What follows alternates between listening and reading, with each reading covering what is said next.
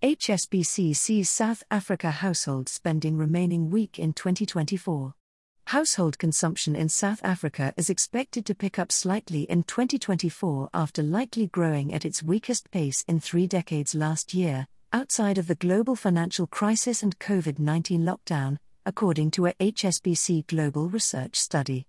Growth in consumer spending is expected to be below trend at 1.1% this year, compared with 0.7% estimated for 2023, analysts led by David Faulkner said in the report. The outlook for the consumer remains challenging, but having struggled so much last year, we think there is room for stronger household finances as 2024 progresses, the analysts wrote. Household consumption has been constrained by sticky inflation, elevated interest rates, and a fragile labor market recovery, amid weak economic growth, they said. Policymakers at the South African Reserve Bank have been reluctant to cut rates that they held at 8.25% at their meeting last week and said they won't act until they see convincing evidence price pressures are heading sustainably to target. The HSBC analysts don't expect this scenario to change anytime soon. They forecast inflation to average 5.3% this year, compared with 5.9% in 2023 and 5.1% in 2025, and poorer households again facing higher price growth due to food.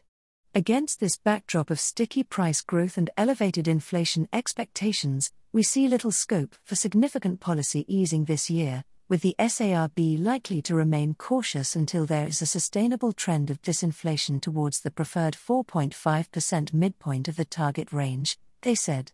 This will limit the relief for debt service costs, which increased to an annualised of 400 billion in the third quarter, equal to 9% of disposable income, and could rise by about 30 billion this year.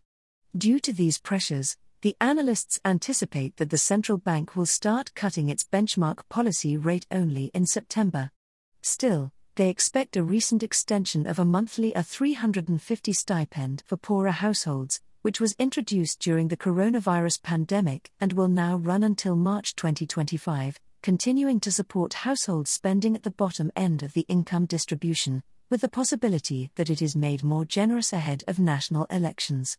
South Africa holds elections this year, and Finance Minister Enoch Godongwana will be closely watched for signs of pre-voting generosity when he delivers the annual budget statement in Cape Town on February 21.